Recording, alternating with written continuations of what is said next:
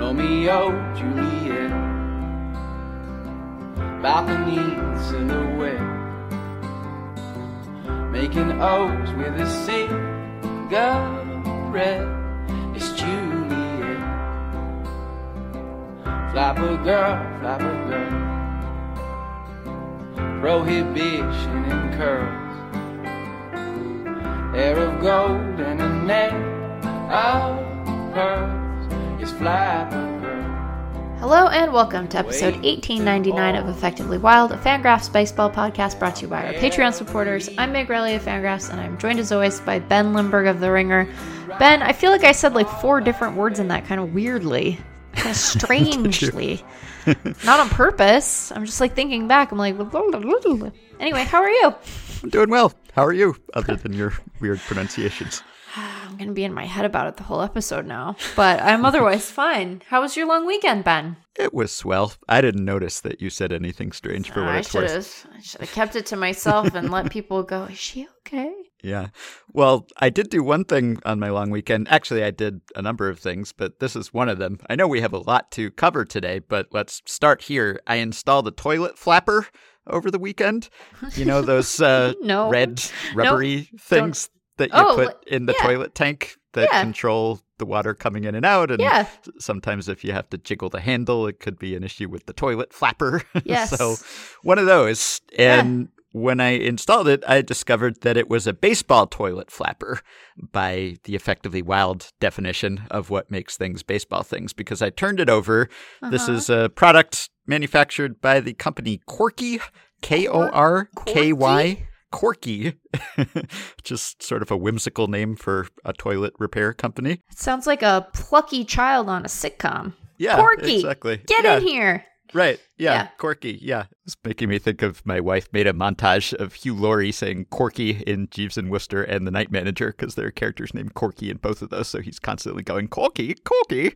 Yeah. According to the packaging, it's the #1 brand in toilet flappers. Wow. I cannot independently verify that, but that's the claim. Anyway, on the back, it has a flapper size guide. Okay. And there are 2 flapper sizes. There's the standard and there's the large. And the way that they display the sizes here is by comparing them to a baseball and a softball. So the flapper I installed was a standard 2-inch flapper. This is your most common. 80% of toilets, according to this, have your standard flapper. I assume this is 2-inch diameter. And so it has a little handy sizing guide with a visual reference, and it has the flapper next to a baseball, and it says size of baseball. And then it has the large, and it has the larger flapper, 3-inch diameter, next to a softball, and it says size of softball. So that's how you're supposed to keep your standard flapper and your large flapper straight. One is the size of a baseball, one is the size of a softball. I was sort of surprised to see this. Now, naturally, I got a bit pedantic about the sizing here. I believe that the size of a baseball is really 3 inches. It's just a hair under 3 inches. And so if they're saying that the large flapper is the size of a baseball, but the standard flapper is a 2-incher, I think really the large is closer to an actual baseball size, whereas a softball would be bigger than that. But putting that aside, close enough maybe, I wondered why they chose this unit of measure, baseball and softball, why this was the way that they would choose to display to someone who knows nothing about flappers like me. Here's your standard, here's your large, this is the one you want. You know it's the one you want because it's a baseball size as opposed to a softball size. And you'd think that there could be other things that might be more universally recognized. Now, from what I can tell, Corky is an American company. It proudly displays made in USA everywhere all over the packaging. So maybe it's not selling internationally, where people in some regions might be flummoxed by the baseball, softball, might not know how big those things are. But I wonder, even in the domestic population, how many people, like what percentage of people do you think would know exactly what that means? Like, oh, baseball size, softball size, like, do you have to have played to have a feel for that, or do you just know it fits in your hand? Like we've seen baseball probably. If you are in the States, even if you haven't played it yourself, you would have a decent feel for the difference in size between a baseball and softball. Or would a lot of Americans still be kind of like, I don't know what the difference is. I think a lot of people would know. I think that people would know. And like, you need something that is, so it's not just how ubiquitous is this object, which I think people know about the relative size of baseballs and softballs, but you need something that is a standard size. That's the thing. Yeah. You know? Right. I was thinking like, well, you could go with fruits maybe. Right, but you got some variable fruits, Ben. Yeah, you know, exactly. You got wildly divergent fruit. Right. That is the problem. I was thinking that you could go with like maybe an orange for the standard flapper or potentially an apple. Although, again, you got your different sizes of apple. You got your standard and large apples as well. So, right. I was thinking like, oh, maybe an orange is your standard flapper and then like maybe a pomegranate could be like your large flapper. I love that you're like, you know this thing that children play? That's not common enough. What we really need is the truly ubiquitous fruit that is the pomegranate. Yeah, because maybe people... pomegranates. So I was thinking like fruits, edibles, maybe even more familiar to people. Like what about a grapefruit? Maybe a grapefruit is too big, but again, grapefruit's kind of softball sized. Yeah, right. So I was thinking like maybe an orange and a grapefruit and everyone would know. Although, honestly, when was the last time you held a grapefruit? I don't know when like grape juice, sure. Actual grapefruit in my hands? It's been a while. Hold on. We have to do something here. Okay. You realize that grape juice doesn't come from grapefruit, right? It comes from grapes. Right. Famously different fruits. Also, wildly different sizes of fruits. Yes, but they make juices out of grapefruit as well. So that's probably what I should have said. Grapefruit juice is different. That's what you would call the juice of grapefruits as opposed to... Excellent point. Yeah. We'll see how confusing this is. This is why they go with this. Wait, hold on. Again, that's not confusing. Those are just two different fruits. Okay. You got me there. Yeah.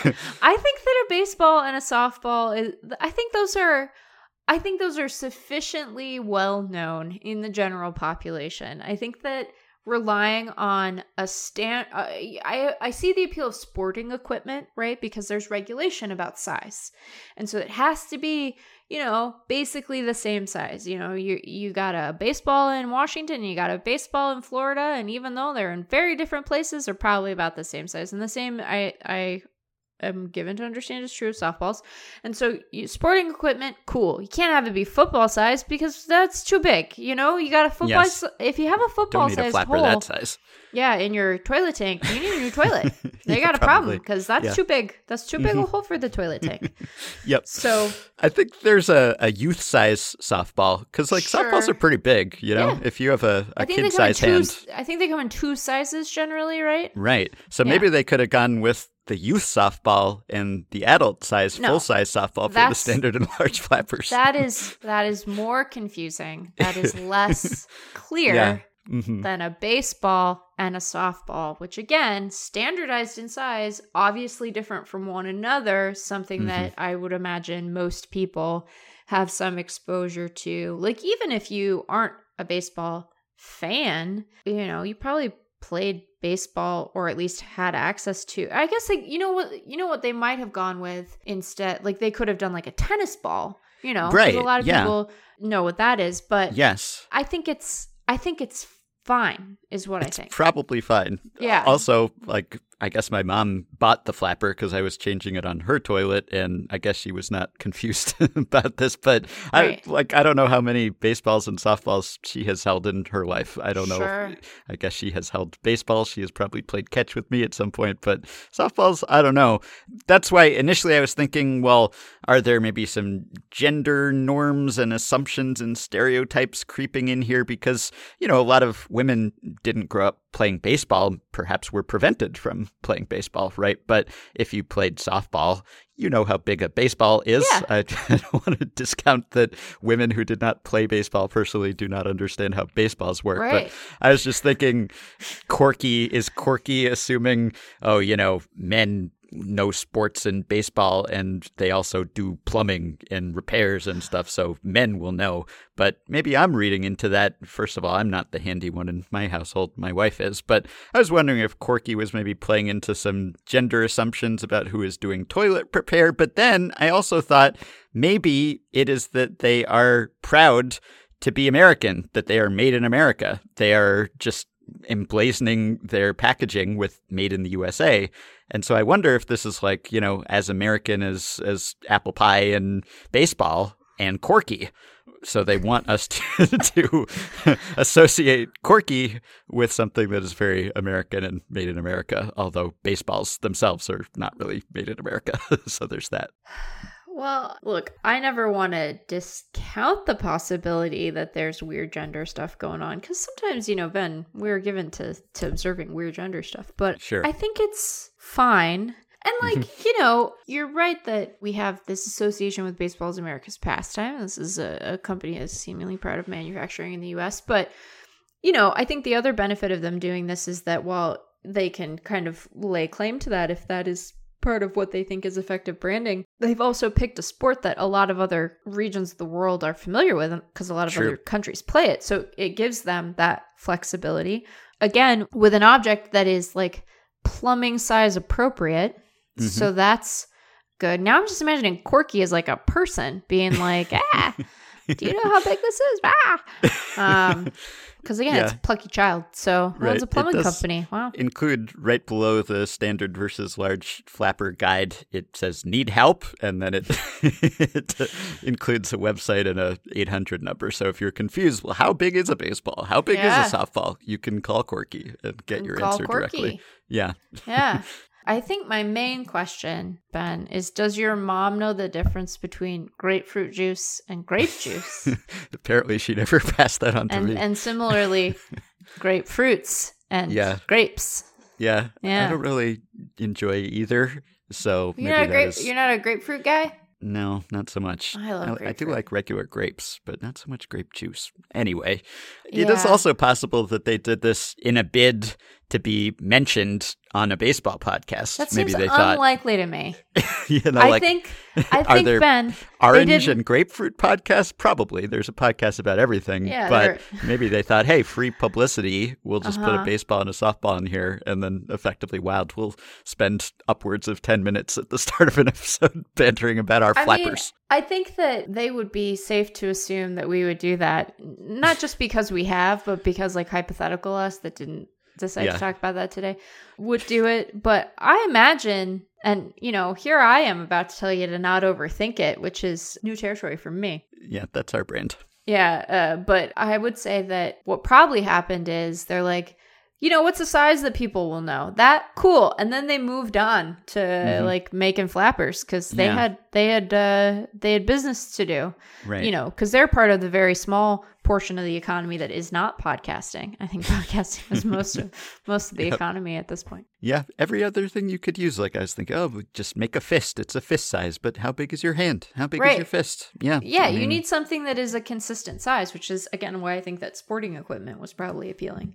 All right. So that was how my weekend went. We have established that. Is your toilet working? Yeah, works great. Okay, good. I mean, Thanks, Corky.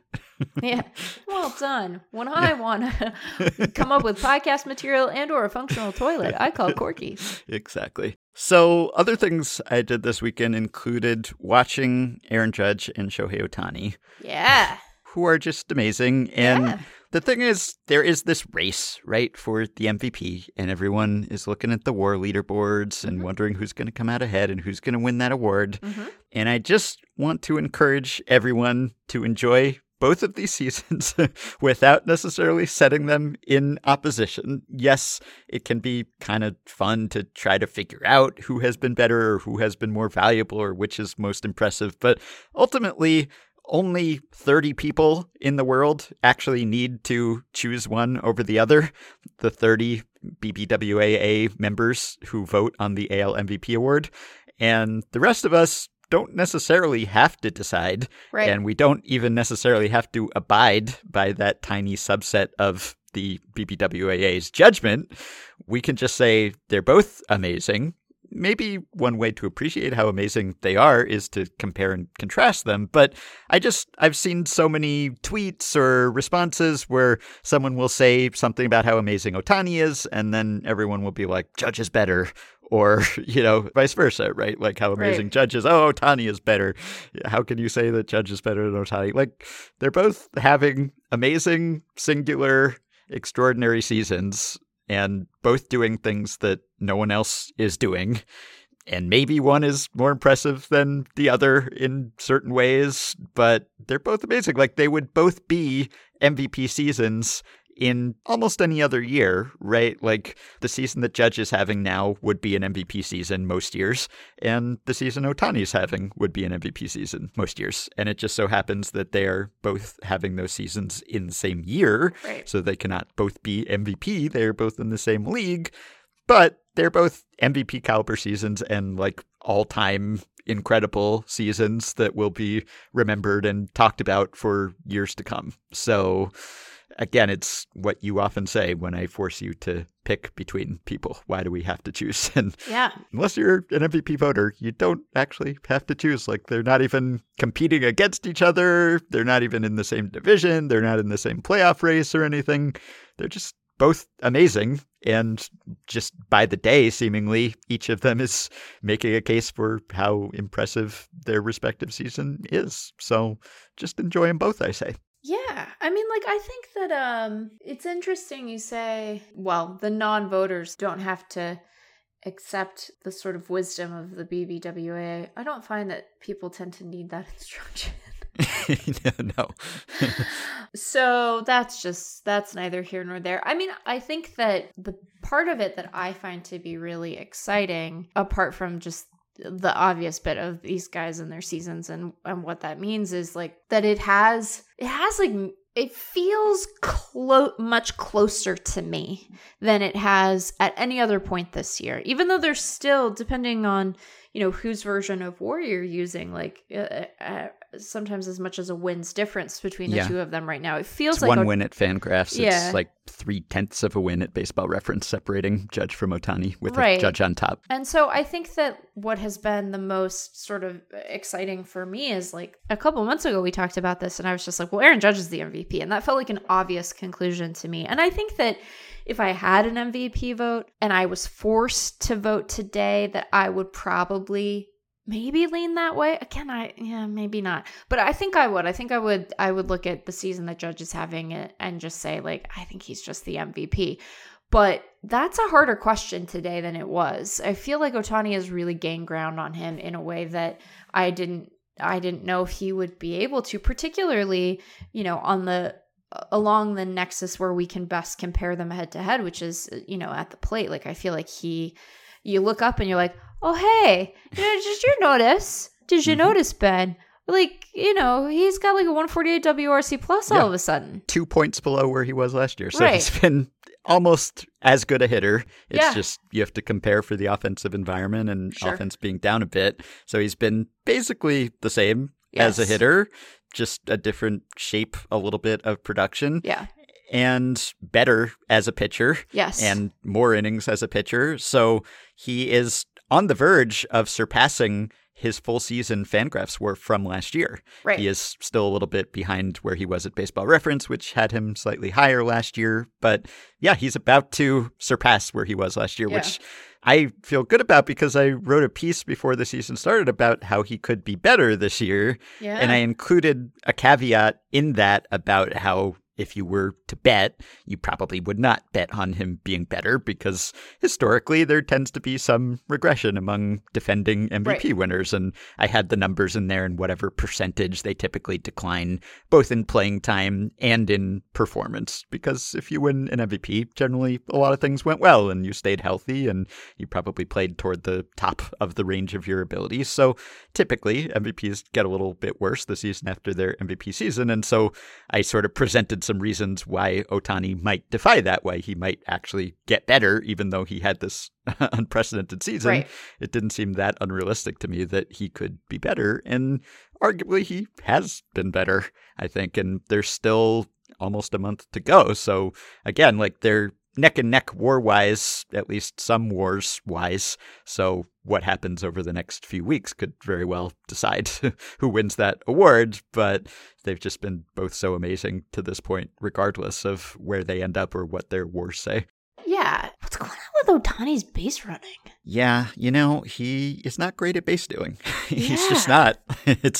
I don't know whether it's the base stealing instincts or it's not his speed, obviously. Right. Or whether he's just got a lot on his mind or whatever. Just not a great base stealer. Like his success rate, not so good, especially this year. Yeah. He has attempted 20 steals and he's been caught 9 times. Yeah, it's not good. not good. Sorry, Yeah. I just got distracted. I was like, where, what are the things that we're going to be able to point to and when people are making their choices? And it's like, what's going on with his base running? Although I doubt very much that someone will say, well, I was going to vote for Ohtani, but then I looked at his caught stealing and I was like, this bum, get him out of here.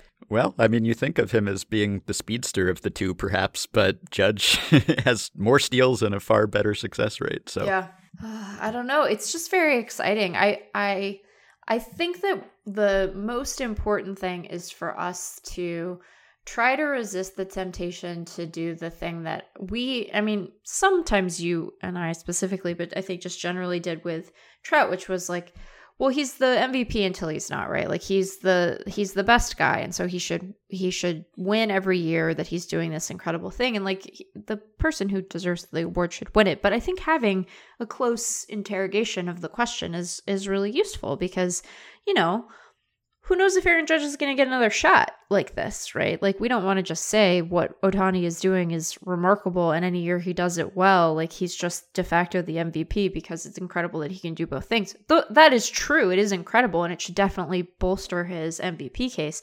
We got to ask the question in a serious way. We owe it to them for that. Mm-hmm. And I can say that because I don't have a AL MVP vote this year. Oh boy, I feel very relieved about that. I'm realizing I do have an awards vote this year, but I feel like people are going to get some letters, Yep. They're going to get some emails. Probably. Yeah. It doesn't seem like if that vote were held today that it would be unanimous or no. heavily leaning one way or another. I guess it depends because with the Yankees, like you could say that Aaron Judge is carrying that team, right? I mean, yeah. Can you say that someone is carrying a team if the team is still not doing well, but would be doing way worse if not for that player? It's like he's carrying them. I guess that also means like he's dropping them from time to time or like putting them down also sometimes because like often they're not doing so great. But without him, they would be doing way worse. Like the collapse would probably be complete if not for Aaron Judge. Their lead, which was 6 games last time we talked, it's now down to 5 after they lost 2 of 3 to Tampa Bay over the weekend, but then won a couple after that, or they lost the first 2 and then have won their most recent 2. They salvaged the last game of that Rays series. But yeah, I mean, it's getting kind of close. And if not for Judge, I mean, you might say that the fact that the Yankees have collapsed the way that they have might make you less inclined to vote for him because it's been such an unconvincing playoff performance, but it's not his fault. It's the entire team around him, which of course you can say for Ohtani as well. Yeah. But the rest of the Yankees are good enough that Judge gets them there. And without Judge, with any mortal man as their center fielder, they would probably be out of first place right now, or quite likely.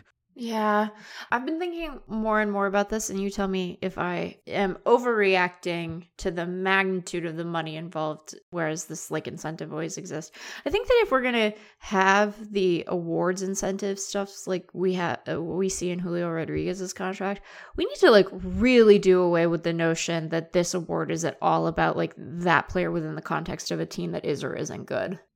Yeah. Right? Like, it's not as if there aren't already bonuses that are tied to award vote stuff. Like, that already exists. We don't love that either, but like that already exists. But the amount of influence that the award vote stuff can have on individual contracts now, if this is going to become more the norm, I really think that we need to be like, no, you can't care that he's on the Yankees. Like, you're not allowed to consider that. Like, maybe this is just, maybe I'm just writing an email out loud to Larry Stone. But it seems like we want to stay away from that stuff because like somebody's going to need to get some money. Right. And then I guess if you were to vote that way, then you would be giving a greater likelihood of getting that incentive exercised for players who are on good teams that are spending a lot, which I guess you could say competitive balance wise, that's not as bad because at least like it's you're making teams that are maybe spending more in general spend more on those players, but it's also just not really fair to the players that it would depend on whether ownership or their front office has put talent around them, whether they get to get that money or not. So I do think that people say a lot that WAR can't capture Ohtani's value, and I think there are a couple things you could mean by that. One is that you could literally mean that it could be calculated a little bit differently, that he should be getting a little more credit for this or that, that, you know, he could be getting more credit for his fielding as a pitcher or less of a DH penalty when he's pitching or whatever it is. Like, that's small stuff, though. That's just moving at the margins, which I guess could make a difference in this race since it's pretty close and MVP voters do pay attention to WAR these days. But it's not going to make a major difference. And then something like, well, he's almost two players in a sense, but he's in one roster spot. And how do you quantify that? I don't think that's a huge difference, especially if he's on a team like the Angels. Where they have a 6-man rotation. Well, yeah, I guess they don't anymore, but they did for most of the season and last season. And beyond that, like, look what they've done with like half their roster spots. You know, the fact that Ohtani is saving them one, okay, that's nice, but it just means that maybe they have one less replacement level player at the back end of that roster. I guess that's good, but I don't think that's a huge amount that would necessarily move the needle. But I think you could say that WAR does not capture the majesty of Ohtani or the difficulty of doing what he does just because there's only one person on the planet who can do what he's doing, right? Which technically, I guess you could also say about Aaron Judge, right? Because no one is hitting this many home runs. And meanwhile, playing center field and being a good base runner and all of the rest of the things that he does. But like, he's doing something that is just in a different category in that there are no other full-time two-way players, let alone ones who are among the best at both things that they do. So I think you could say, well, WAR ultimately, it might sum up his value fairly well, but doesn't sum up just how impressive it is that he is able to deliver his value in the form that he does, which doesn't necessarily make his team or the Angels that much better. Like, ultimately, it just boils down to he has this many plate appearances and this many batters faced, and here's how he performs in that playing time.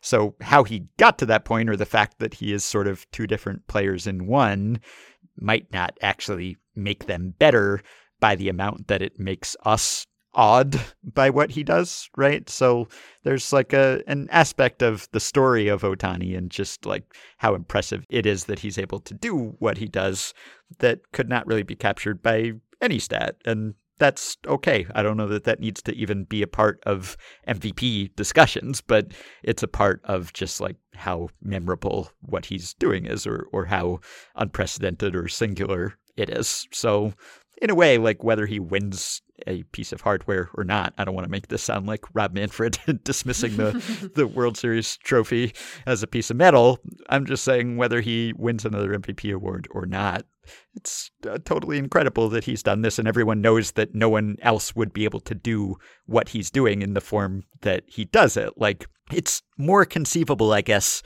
to imagine Shohei Ohtani playing center field and hitting 60 homers than it is to imagine Judge hitting 35 homers and also being one of the best pitchers in baseball, right? Like, that doesn't mean that Judge shouldn't win the award. It just means, well, that's something that we can say about Shohei Ohtani. Like, that's why he's so special, I guess, in a different way than Judge is special. They're both special in their own ways. That's sort of how I started this whole segment.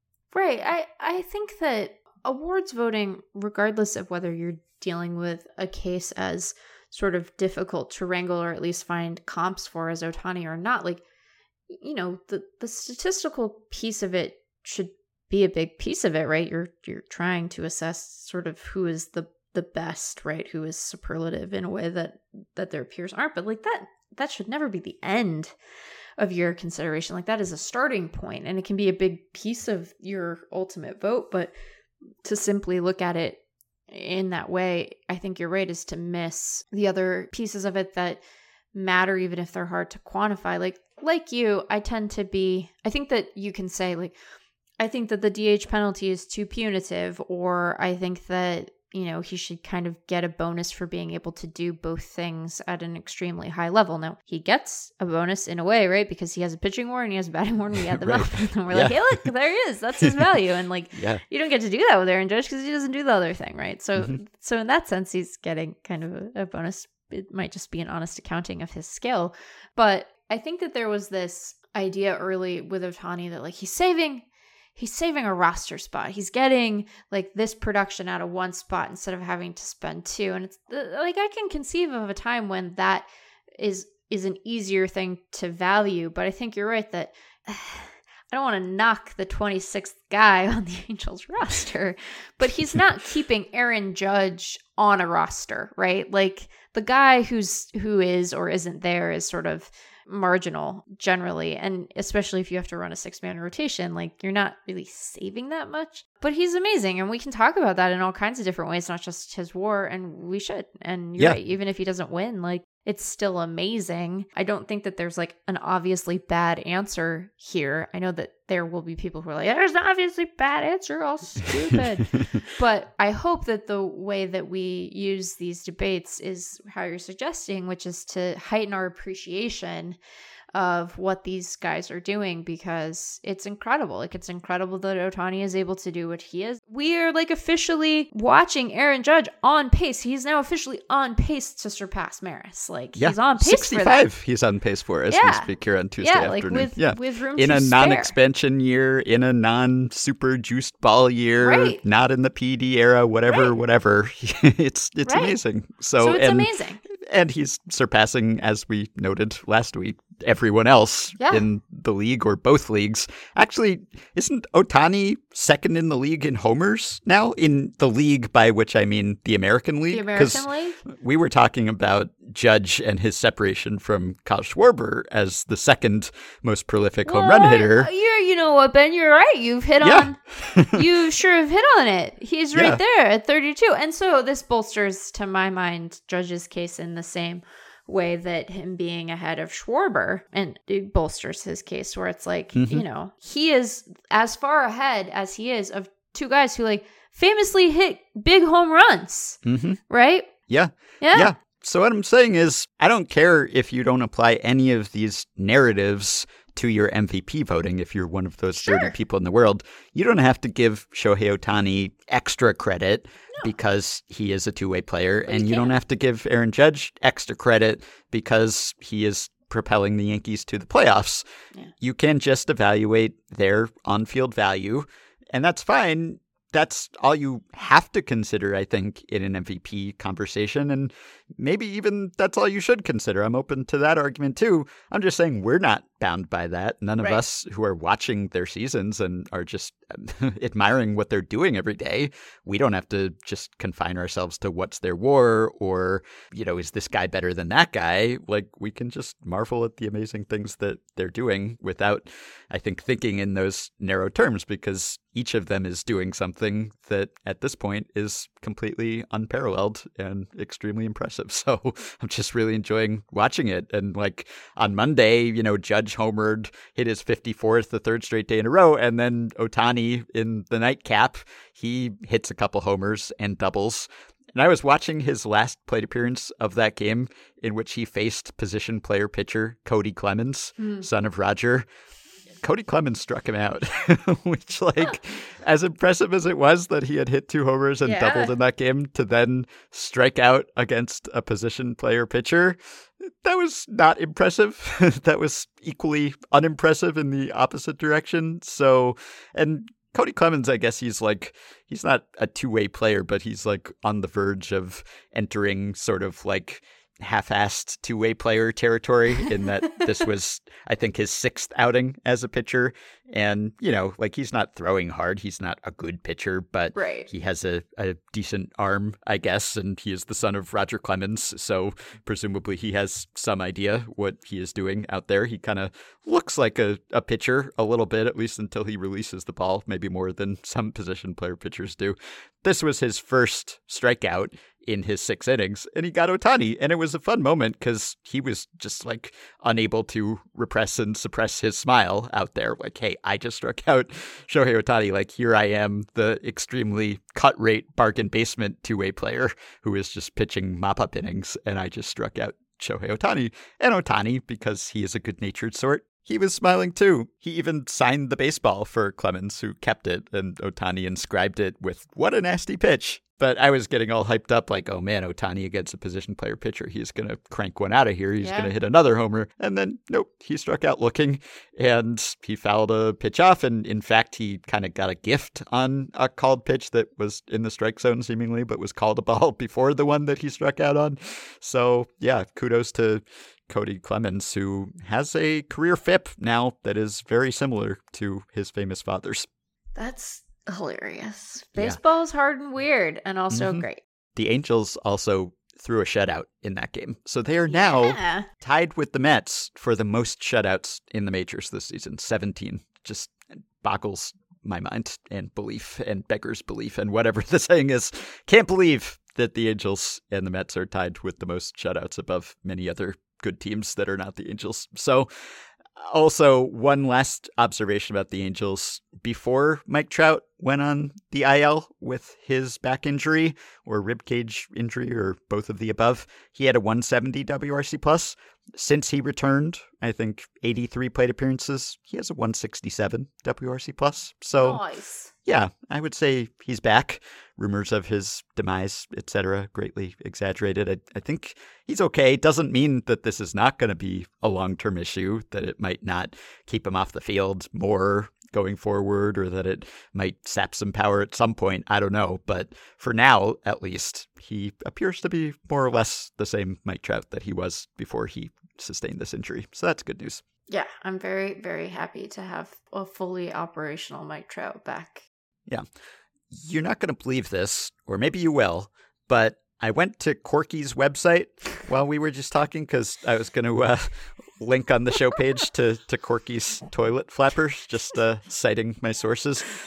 I was kind of curious whether the baseball-softball comparison would be on the website as well. I had not looked. So I found a page on the Corky site says, "What size flapper do I need?" And it has all sorts of criteria here. What toilet do you have? Here's how you know which flapper to get. This is the amazing part, okay?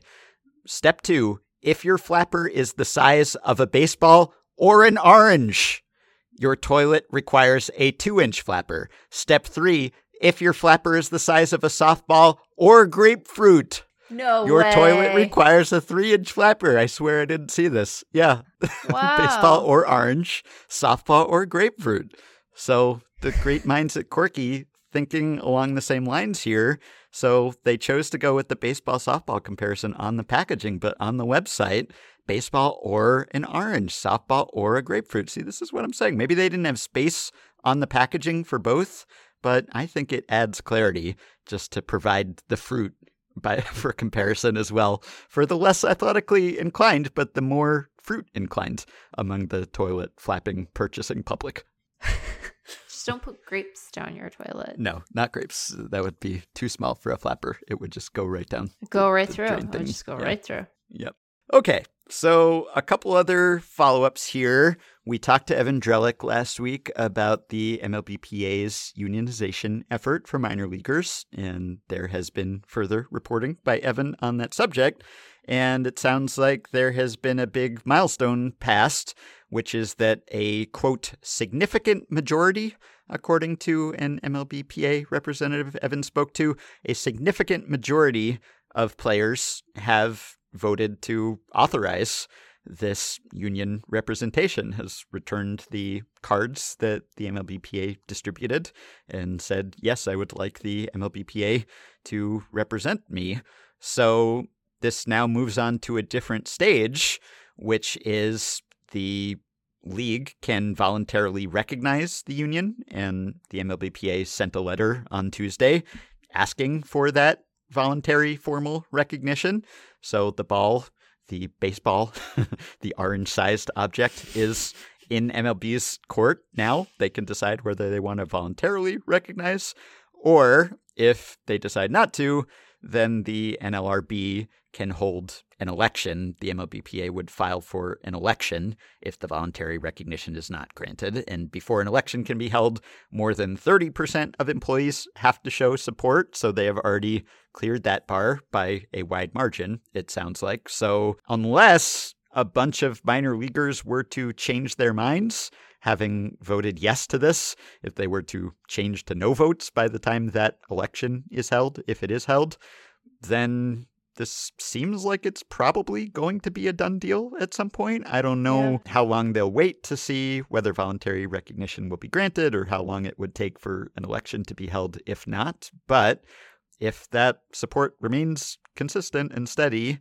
then it sounds like there's a pretty good chance that this is going to happen. So that's a major milestone that has seemingly been eclipsed here. What if, like, your mental image of an orange is like a satsuma? You know, that's not technically an orange, though, I don't think. That's not the point. They probably mean like a what are they, navel oranges? Is that what they're called? Yeah, I mean, you got your tangerines, you got all sorts of orange-adjacent fruits. Yeah, and then you got all the cross-pollinated fruits. You got all kinds of different hybrid fruits, you know? Yeah. Anyway, I think it's just pretty great. Maybe MLB will surprise us and voluntarily recognize the union. I don't think that's going to happen. I don't think they'll do it. But, I mean, when we talked to Evan, his sense of it, and I think we agreed, was that they wouldn't have sent the cards and sort of done this and talked about it publicly if they weren't pretty confident that they were going to get to a point where they could say that the bulk of these guys support the unionization effort. I know that, like, Francisco Lindor has come out and he's really been vocal about supporting these guys. So I think that we are on the on-ramp for the league to say no, and then the NLRB to facilitate a vote, and then we'll see where we are, I suppose. But I imagine, and I know Evan said this too, like, I would be surprised if we hear a lot from them outside of very carefully worded press releases, because given the state of affairs between the major league portion of the MLBPA and the league, and how contentious those negotiations have been, the number of existing grievances, like, I imagine MLB is going to be like, you can't accuse us of retaliation. You know, I think they're going to be pretty quiet so that they can try to steer clear of any of that stuff. Whether they actually do steer clear of that stuff is a slightly separate question, I suppose. But I don't know, it's very, very exciting. I like this thing where we have, like, impressive and important evolution on the labor front while having a fixed opening day. Right, that's nice. That's a selfish thing to like. I'm acknowledging that, but it is nice. Yeah, for me. I guess you could say that if this is so likely to happen, if an election would be held and that the MLBPA would win the day, then what does MLB have to lose by voluntarily recognizing? Like, if the ultimate outcome is not in doubt, then why not just get the PR boost, whatever it would be, or not suffer any PR fallout from just being obstinate about it, right? So they just haven't seemed to care about that historically. No. Which doesn't mean that they won't suddenly, that, you know, that the particular calculus of this moment won't change the way they think about it. Like, I could see them saying, this is very different than the way that we approach the CBA negotiation with existing players, where we are trying to continue to claw back gains. But they just don't seem to often care. I think that the audience that Manfred is curious to and keen to satisfy is, like, you know, 30 people.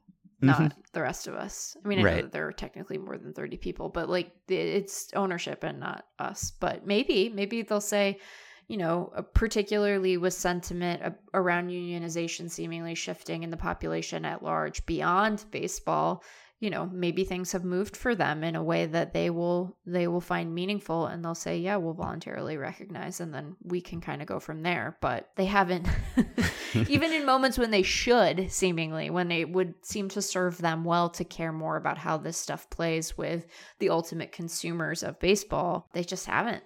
Yeah, especially when it comes to labor issues, going back to even the battles with Marvin Miller. I don't think MLB owners have a long track record of, like, bowing to the inevitable and being gracious about conceding victories. It's always have to be dragged kicking and screaming, which maybe works for them at the bargaining table. Sometimes I don't know that it will make any difference in this case, but they might just not want to give them that win, right, unless they're forced to. But I guess it's not surprising that most minor leaguers would want to do this, just given like the long history of the way that minor leaguers have been treated and not made enough money and not had enough food and not have good places to live. Like, you do that for decades and decades, the whole history of the minors and basically all of the active minor leaguers' careers, then I guess you shouldn't be shocked when someone comes along and says, hey, do you want better conditions? And they say, yes, I would like that. That sounds nice, actually.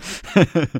So, I mean, maybe if all along the owners had been more generous, then perhaps players would not be as sympathetic to this appeal. But I guess this is a reap what you sowed sort of situation. So, yeah, we can imagine, given some of the other political leanings that we know baseball players to be sympathetic to, that there might be an alternate timeline where they feel sufficiently taken care of that this isn't the avenue that they choose to pursue, which, like, there are plenty of really compelling and good reasons for people in good workplaces to unionize. So it's not as if you have to be, you know, in the dire straits that minor leaguers are to look around and have that make a lot of sense and be, you know, a good thing to do for yourself and your coworkers. But I think you're right that, especially given some of the other maybe ideological preferences of at least a meaningful portion of the player pool, that, you know, with living wages and something approaching a more dignified existence, that maybe they look around and on balance don't feel like it's worth it. But I think you'd have to be a pretty high bonus baby and have pretty meaningful disregard for the players who aren't to look around and be like, oh, this is fine. It's like, no, it's really not fine. Like, we know it to not be fine. And I'm glad that that's how it's being recognized. Another follow-up / correction on a recent episode, I did a stat blast about the seasons where home run totals matched uniform numbers, and the highest that anyone has ever had a home run total that matched their uniform number. And we said that the record was 44 and noted that that had been accomplished by Willie McCovey in 1963. That is true. Both of those things are true, but it was also accomplished by another number 44, and even more famous number 44, Hank Aaron, who did it in that same season, 1963. He hit 44 while wearing 44, and he also did it before McCovey, 1957, and he did it in 1966 and 1969. So 4 times he hit 44 while wearing 44. So I think there was some sort of sorting issue that went on there so that he didn't show up in the results. But thanks to those of you who pointed that out. And I probably would have realized that in the moment if I were more aware of uniform numbers. But as we have both noted, that is just a weakness strength for both of us. Yeah. Definitely not my strength. Another follow-up, in a year that has been so improbable, the impossible has happened. Cesar Hernandez hit a home run. What? His first of the season. So he was the subject of an earlier stat blast just all about Cesar Hernandez and the fact that he hit 21 homers last year and had not hit one this year. He took 546 plate appearances to hit his first home run of this season. Now, as covered before, he has already had an unprecedented homer outage given his home run total last year. Unless he has a flurry of home runs over the rest of the season, I think he would need at least 4 more to tie, I think, the biggest drop-off from a 21 or more homer season to the next season. And he still just has 1. I think he would need 5 to be in a tie for the biggest previous drop-off. And also, he has already far surpassed the number of plate appearances to hit a first one after a preceding season like that. So it's historic one way or another, but he didn't get skunked. He is on the board. And when he finally hit it, it was a no-doubter. He didn't get cheated. You might think the guy can't hit a home run all season. It would be a wall scraper, a fence scraper. But no, it was an upper tank shot, 398 feet. Out in 30 of 30 parks, according to the Would It Dong Twitter account. So glad to see him. I mean, part of me was rooting for him not to hit the homer, to be honest, just because it was so improbable. But I guess I'm happy for him because he said, I'm extremely happy to get the first one out of the way. Kind of confident, presumptuous of him to assume there will be a second one after that long an outage, but happy to get the first one out of the way. I know last year I hit 21. Hopefully I find some more consistency the rest of the season and hit a few more. He said that hitting leadoff led to a different approach at the plate, but then being back in the bottom part of the order, lower in the order, allows him to be freer. Now that I'm hitting sixth in the lineup, I think I just have a different mentality at the plate, trying to be more aggressive on certain pitches, going up to bat, which, boy, if that was all about batting leadoff, I don't know that that was the right mentality to have. Like I get as a leadoff hitter, maybe you want to see more pitches or be more patient or set the table. You're not the person who's cleaning up. You are setting the table, but also like it doesn't hurt to hit a homer every now and then. No. But he did. So good for him. And he is leading the Nationals in hits by a lot, just, not that kind of hit. But now he has gotten that kind of hit. So he has won. Congratulations to Cesar Hernandez. I noted also that he didn't hit a home run last year after August 26th. Even though he hit 21 last year, he hit 0 after the 26th. So that was more than 100 homerless plate appearances at the end of last season, too, that you can tack onto the 545 homerless PA to start this season. So it was a long while, but when he hit one, it looked like he had done it before. It looked like a legitimate home run. I'm just happy. I think you have to have the confidence that you'll hit a second one. I'm sure he has the confidence that he'll hit 15 or 20. Like, it's just hard to be a big leaguer if you're not confident that it's going to go okay, right? Yeah. Like, you're just sitting there going, why am I getting out of bed if I'm not confident? Yeah, good point. Also, Dallas Keuchel update. Not as happy an update. He had a second start for the Rangers, and it did not go any better than the first one. He gave up 7 runs in 4 2/3, I think. So many runs. It is, but not an unexpected number of runs given his previous starts. So he was released by the Rangers now. He has a 9.2 ERA on the season. Oh, boy. I noted last time that no one has ever had such a high ERA for so many different teams in the same season. He also now has just the highest ERA period in a season, minimum 60 innings pitched, over Willis Hudlin, who's at 9.0. I mentioned him last time too, but Keuchel now at 9.2. So do you think he gets a fourth chance, or do you think that's it for Dallas Keuchel this year? Some team going to talk themselves into former Cy Young Award winner Dallas Keuchel? I mean, I think it would be one thing. I'm going to say something that's very obvious. Are you ready for my very obvious statement, Ben? Yes. It would be, if he gave up a few fewer runs or went a few more innings per game. So if he was better. Yeah. Even if he gave up a lot of runs but did it in a way that was efficient on average and allowed him to throw a bunch of innings. Right. But yeah, there's going to be some bad team that's look, we still have to play all these games. They don't let us be done, We just got to keep playing games. But I don't even know that the balance is quite right between him being an innings eater for you. I don't think he's not that. So now he's just bad and does it in short outings. So I think you're kind of he done would after that. eat innings probably if you just left him out there to keep allowing runs. He would probably keep pitching.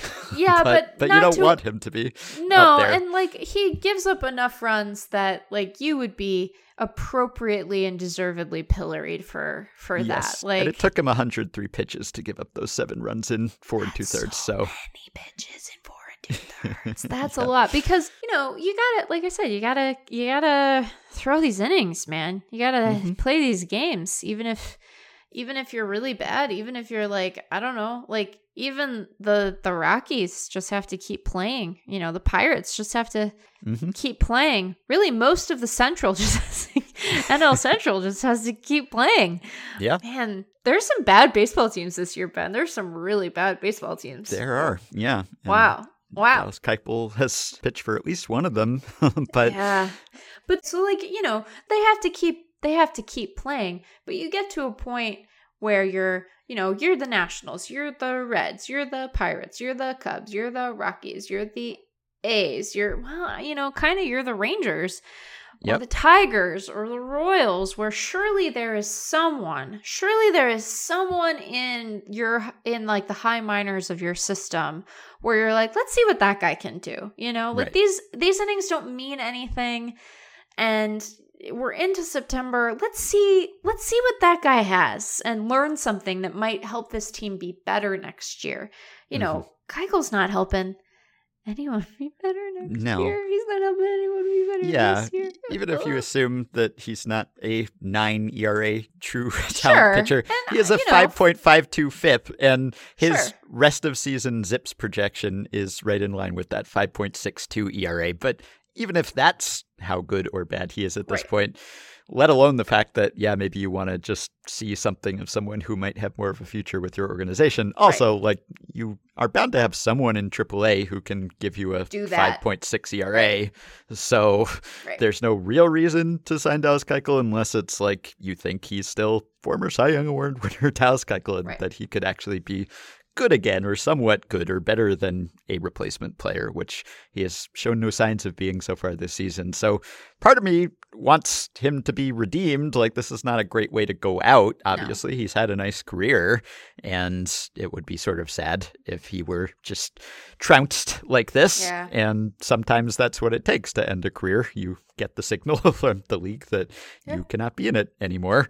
But, he's a former Cy Young winner, but he was doing it in a way that you'd think historically, there have been studies about like the longevity of ground ballers and sinker type guys. Like, all else being equal, you want the person who misses bats, not that bat missers don't get bad and get hurt and everything else also. But it's not necessarily that you thought Dallas Keuchel was going to be incredible forever just because he had a Cy Young season and a few other solid seasons. But, it'd be nice if he went out in a less ignominious way. Yeah. On the other hand, I am kind of enjoying the history of what he is doing and the unprecedented nature of the unfun facts for Dallas Keuchel. So if someone else talks themselves into giving him another look, I will be looking as well. I can't encourage it, but it wouldn't shock me. See, I was just about to say, like, he's getting to the point of badness where, like, it feels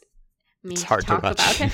Yeah. It feels mean to bring it up. I mean, like, maybe there is a front office out there that looks at his sort of underlying metrics and is like, we could do something with this guy. But if that's the case, I wouldn't be surprised if it required a more sustained and meaningful intervention than you're going to be able to do in 4 weeks. I'm skeptical that intervention necessarily exists for him, just given where he is in his career. And, it's not like you're looking at his underlying stuff and you're like, oh no, he's really, really good, actually, secretly. And it's like, no, he just seems like he's pretty close to cooked. But if one is to help Keuchel salvage his career, that sounds like let's spend the off season in a pitching lab trying to do a thing, and I don't think you're doing that in the remainder of this season. So right.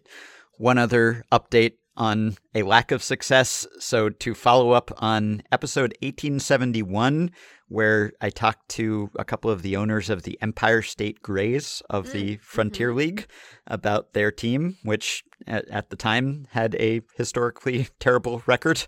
They had started the season 0-35. When we talked, they were 2-42. Well, the Frontier League season is over. It just ended, or at least the regular season did. And spoiler, the Empire State Grays did not make the playoffs. What? They did improve after that episode, so they were 2-42 at the time. They went 4-48 the rest of the way. So, oh no. Yeah, they ended up 6-90, which is not nice. Not nice at all. They ended up 56 games out of first place in the Eastern Division of the Frontier League, 6-90, and pretty easily sealed the worst professional record of all time, at least according to the criteria that I used when I looked that up for that previous podcast. So if anyone was wondering, hey, what happened to those Empire State Grays? Did they manage to turn their season around? Not exactly.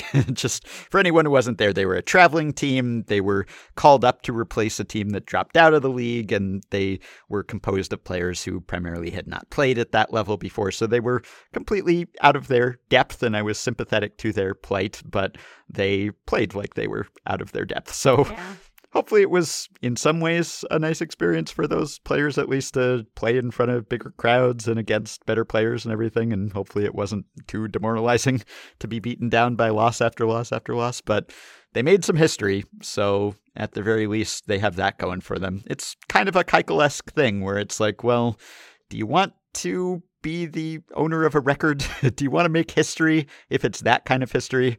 Or would you rather not stand out in that way? Like, there's part of me that thinks, you know what, if I were one of the players on the Empire State Grace, maybe it would be like a little badge of honor. You know, if I'm not someone who's going to go on to be in the big leagues and like that'll be my professional playing career, at least I have the distinction of having been on arguably the least successful team ever. That's something. That's a story to tell your grandkids, maybe when the sting of the losses eases a tad.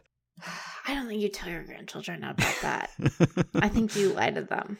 It's like, what did you do during those years? They're like, I sold medical supplies. I sold toilet flappers. Yeah. they're the size of a baseball. You wouldn't believe it. Yeah. Another follow-up, we talked recently about the variability in the strike call rates on check swings by umpires at first base or third base. So our pal Mark Simon of Sports Info Solutions, he sent me a message because they do track that. They have that data. And there is quite a bit of variation. So he just looked for regular umpires, more or less full-time umpires since 2020.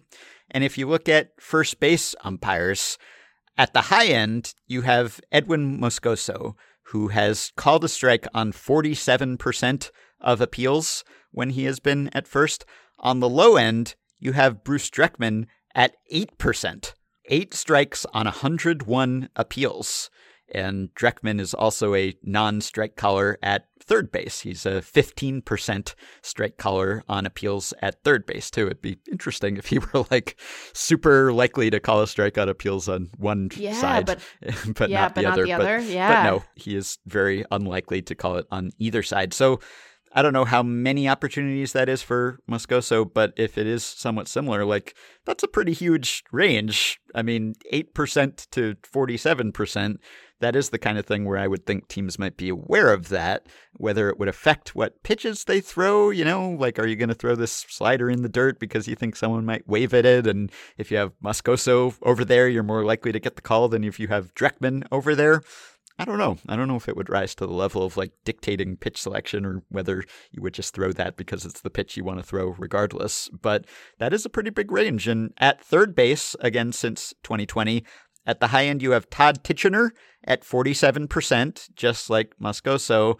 And then on the low end, a bunch of guys were at about 14%, including Marty Foster. So again, it is like seemingly, you know, you might have to regress these rates a little bit. Like, I don't know how many appeals you need to get the true talent on the umpire's proclivity for calling the strikes or not. But we have a range here of like some umps being, you know, 5 times more likely to call strikes than other umps. So that's notable. Yeah, I'm very surprised that there's that much variation in the population for that. Mm-hmm. Like, I'm trying to come up with like a grand unified theory of check swings now. You know? Yeah, I mean, some guys, again, because the rule book doesn't specify exactly what is and isn't, umpires might just have their own rubrics. You know, one guy says, oh, he broke the wrist, and the other guy says, he broke the plane of this or that or whatever. Or some guys just go by gut or feel. This does kind of reinforce my belief that this could or should be automated because if there's that wide a range... Yeah, then there's not enough agreement around what the standard should be for it to be useful in its current iteration. Exactly. Yeah, it's like the strike zone prior to PitchFX and QuestTech and StatCast and everything, where there was a really wide range and variability, and maybe that was just too much, whereas now it's much more uniform, much more standardized. There's still variation, but everyone is working around roughly the same understanding and definition of the strike zone. It seems like there's just a huge divergence Yeah. among umpires when it comes to what is a called strike or not. So again, let's get the robo-umps out there for the called strikes. Let's track the degree of bat movement. Yes, just for that. Just for that. Slippery slope, but just for that. No, it's not a slippery slope. You can nail them into the ground. They're robots, Ben. There's no slipping and sliding at all. Mm-hmm. Another follow-up, Craig Finn of The Hold Steady. He tweeted the other day, I've spent decades... Like the band? The band. Okay, Yep. I'm with you. I was just A making baseball sure that I wasn't getting fan. it wrong, you know, that Yep. I wasn't thinking of a grapefruit. He said, I've spent decades in rock and roll, and I've rarely encountered volume as oppressive as the everyday PA level at a Yankees game. Ah. So seconding or thirding or 515th in my Yankee Stadium take, specifically about it being too loud, which is maybe not just a Yankee Stadium phenomenon. I don't know how the decibel level there compares to other ballparks. I know it's loud elsewhere as well, but yeah, I only pretty notice darn it loud when I'm there. supposed to talk to Scott Boras and then don't end up having the opportunity. Yeah, exactly. So, rock bands, they wear earplugs and they have monitors and everything so that they don't damage their hearing, or if they don't, then they end up being deaf by the time that they are dinosaurs on the classics circuit. But you can't do that at Yankee Stadium, or you can. I guess most people probably don't, but it is really loud. It is quite oppressively loud. And I know that makes me sound old, but I don't think it's only old people who think that. And I think it is probably louder than it used to be. Not that it was like quiet when I was a kid and going to old or medium, intermediate Yankee Stadium, but like there's a difference between the loudness of the crowd and the loudness of the pumped in crowd noise, or just the PA blather, right? Like if the stadium is loud because it's an exciting moment and the fans are into it, that's great. That's part of the appeal. But if it's an artificial loudness, if they're just trying to make it as loud as possible by just assaulting your ears, then that's not as good. No, I like, Ben, that you shared this Yankee Stadium take. The response to your take has given me new faith in Yankees fans. Let me say what I mean by that. Yeah. Mm-hmm. I think that Yankees fans, maybe even to a greater degree than just your average fan of a fan base chosen at random, are thought to be kind of defensive, like sometimes in a reactionary way. I have maybe speculated about the instances where that is true of them on this very podcast, in fact. But the reaction that you have gotten to this take that Yankee Stadium is in fact bad, and the affirmation that you have gotten to that end from Yankees fans makes me think that we have maybe misjudged them as a group, that they are in fact capable of criticism and discernment and reacting to other people's criticism and discernment by going, yeah, that's a good point, rather than going, which I think is the reputation that they have. So I would like to say, hey, sorry, Yankees fans, some of you are in fact fine. Yeah. Right. They have been, if anything, harsher in their criticism. Oh, yeah. I guess it's kind of like, at the end of the second episode of House of the Dragon, as you I do may not recall know, or may Ben, not. And you know what? I'm fine with it. I am content with my choices, just as I imagine you are with yours. We are all making good choices for ourselves. Maybe you'll get on board eventually, but maybe. Either way, I support you. But at the end of that episode, a character named Corlys Velaryon is criticizing the king, Viserys Targaryen, and he's doing so to the king's brother, Daemon Targaryen. And Daemon doesn't like his brother, the king, either, but he's not on board with Corlys dissing him. So he's like, I will speak of my brother as I wish. You will not. Right? So like you can criticize your own, but others can't. And so Yankees fans and maybe fans of any team, they're very vocal in their criticism of their own. At least Yankees fans are. Like, Yankees fans, at least some subset of them, the things that they will say about Aaron Boone or Brian Cashman. We can't repeat on this podcast, candidly. Some of them were like, oh no, you might be going to prison. Or Hal Steinbrenner or Joey Gallo, for that matter. You're right? on a list now. Yeah, and they're maybe at a level where, like, if it were some other player, it's like, okay, we can criticize that player. Right. He's one of ours, but Right. you can't come in here. He's Yeah, wearing it's our like- uniform. It's our tribe, right? Yeah, But like it's how like I was allowed to make fun of my sister. I mean, I wasn't. My parents were like, "That's mean. Don't do that. You're a little jerk." They didn't say that last part, but that was sort of the tone of what they said. But I got in a fight with someone on the playground because they were being mean to Lauren. I was like, "No, I Right. get to do that. You do not." It's exactly. different. Yeah. You were the Daemon Targaryen of that interaction. Equally blonde. No, Yeah. I'm just saying they don't all look credibly blonde. No, That's no. not the biggest problem, and that's not why I'm not watching. But sometimes I see these promos and I'm like, "You're not a blonde." Yeah, between that and the fact that they all have the same name, I know there's a bit of a barrier for entry there. That. But I think maybe some people have risen to the level where it's okay if anyone criticizes them, because Yankees fans will be like, yeah, see, like we've been complaining about Cashman or Boone or whomever all this time. And so Interesting. anyone now Yes. has carte blanche to say it, and it will just be reinforcing what they are already saying. Or maybe it's the fact that I grew up as a Yankees fan and worked for the Yankees for a while, and so I know of what I speak when I Sure, criticize yeah. Yankee Stadium 3. I don't know. Yeah, you have credibility. Right. You're in a position, and you have an informed perspective. Yeah, maybe that made it go down easier. Like if I were a Red Sox fan who was coming in and being like, yes, fair Fenway enough. rules, Yankee Stadium sucks, like maybe then get your back up a bit. They wouldn't go for a rhyme.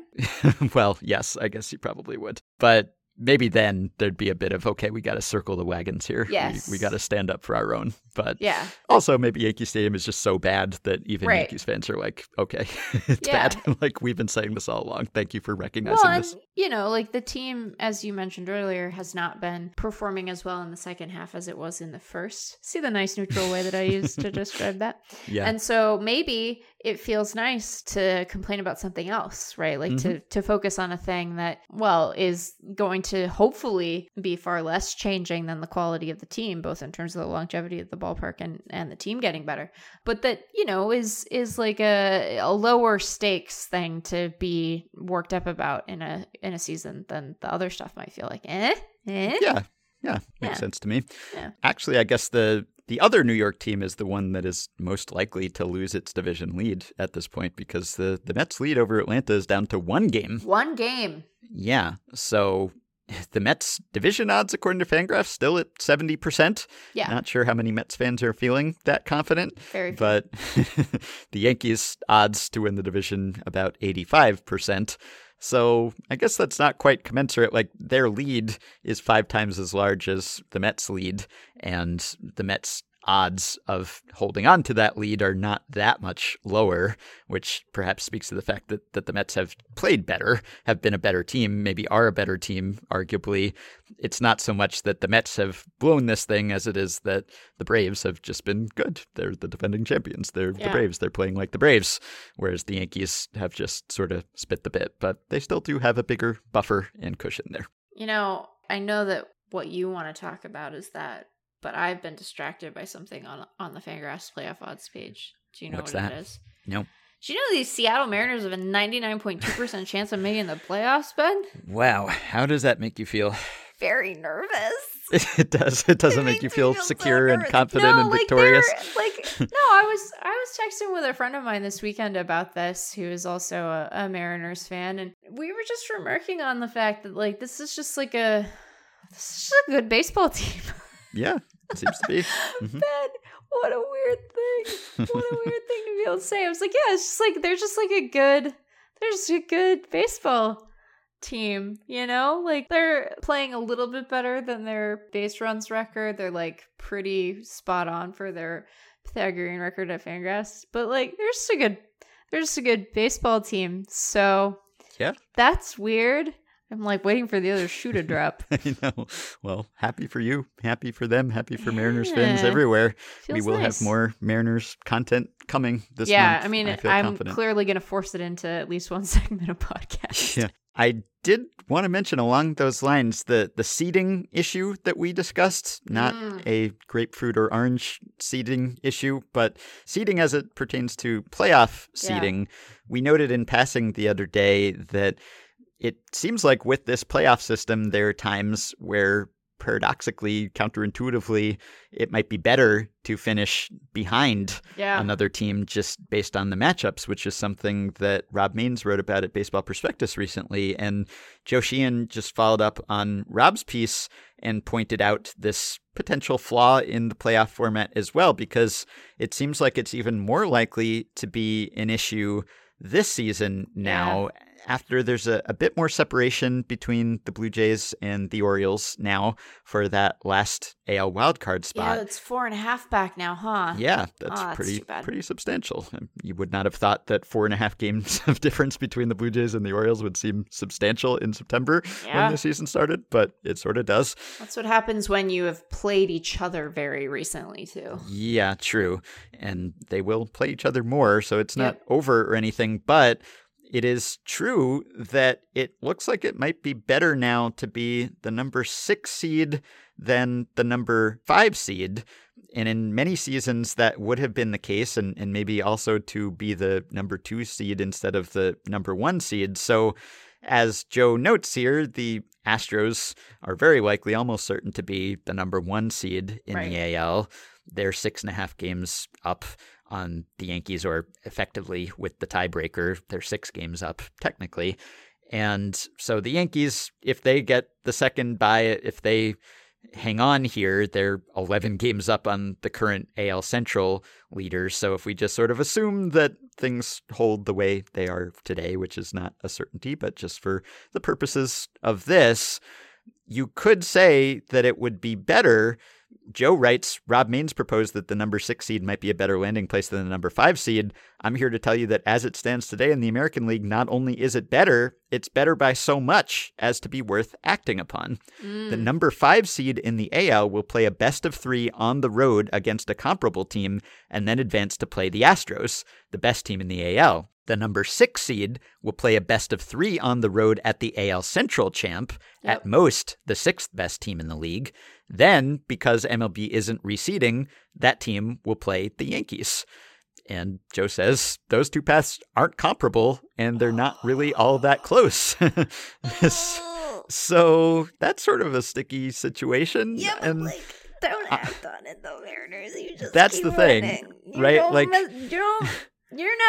Don't you mess with that nonsense. Don't do it. Yeah, that's what I was going to ask. Is this actionable in any way? Is this... Right, what are you going to do, lose? Yeah, I mean, that's is there any tanking potential here? You wouldn't want there to be. But probably not, right? Joe says, there's no way around the conclusion that championship maximizing play in the 2022 American League is to be the number 6 seed rather than the number 5 seed.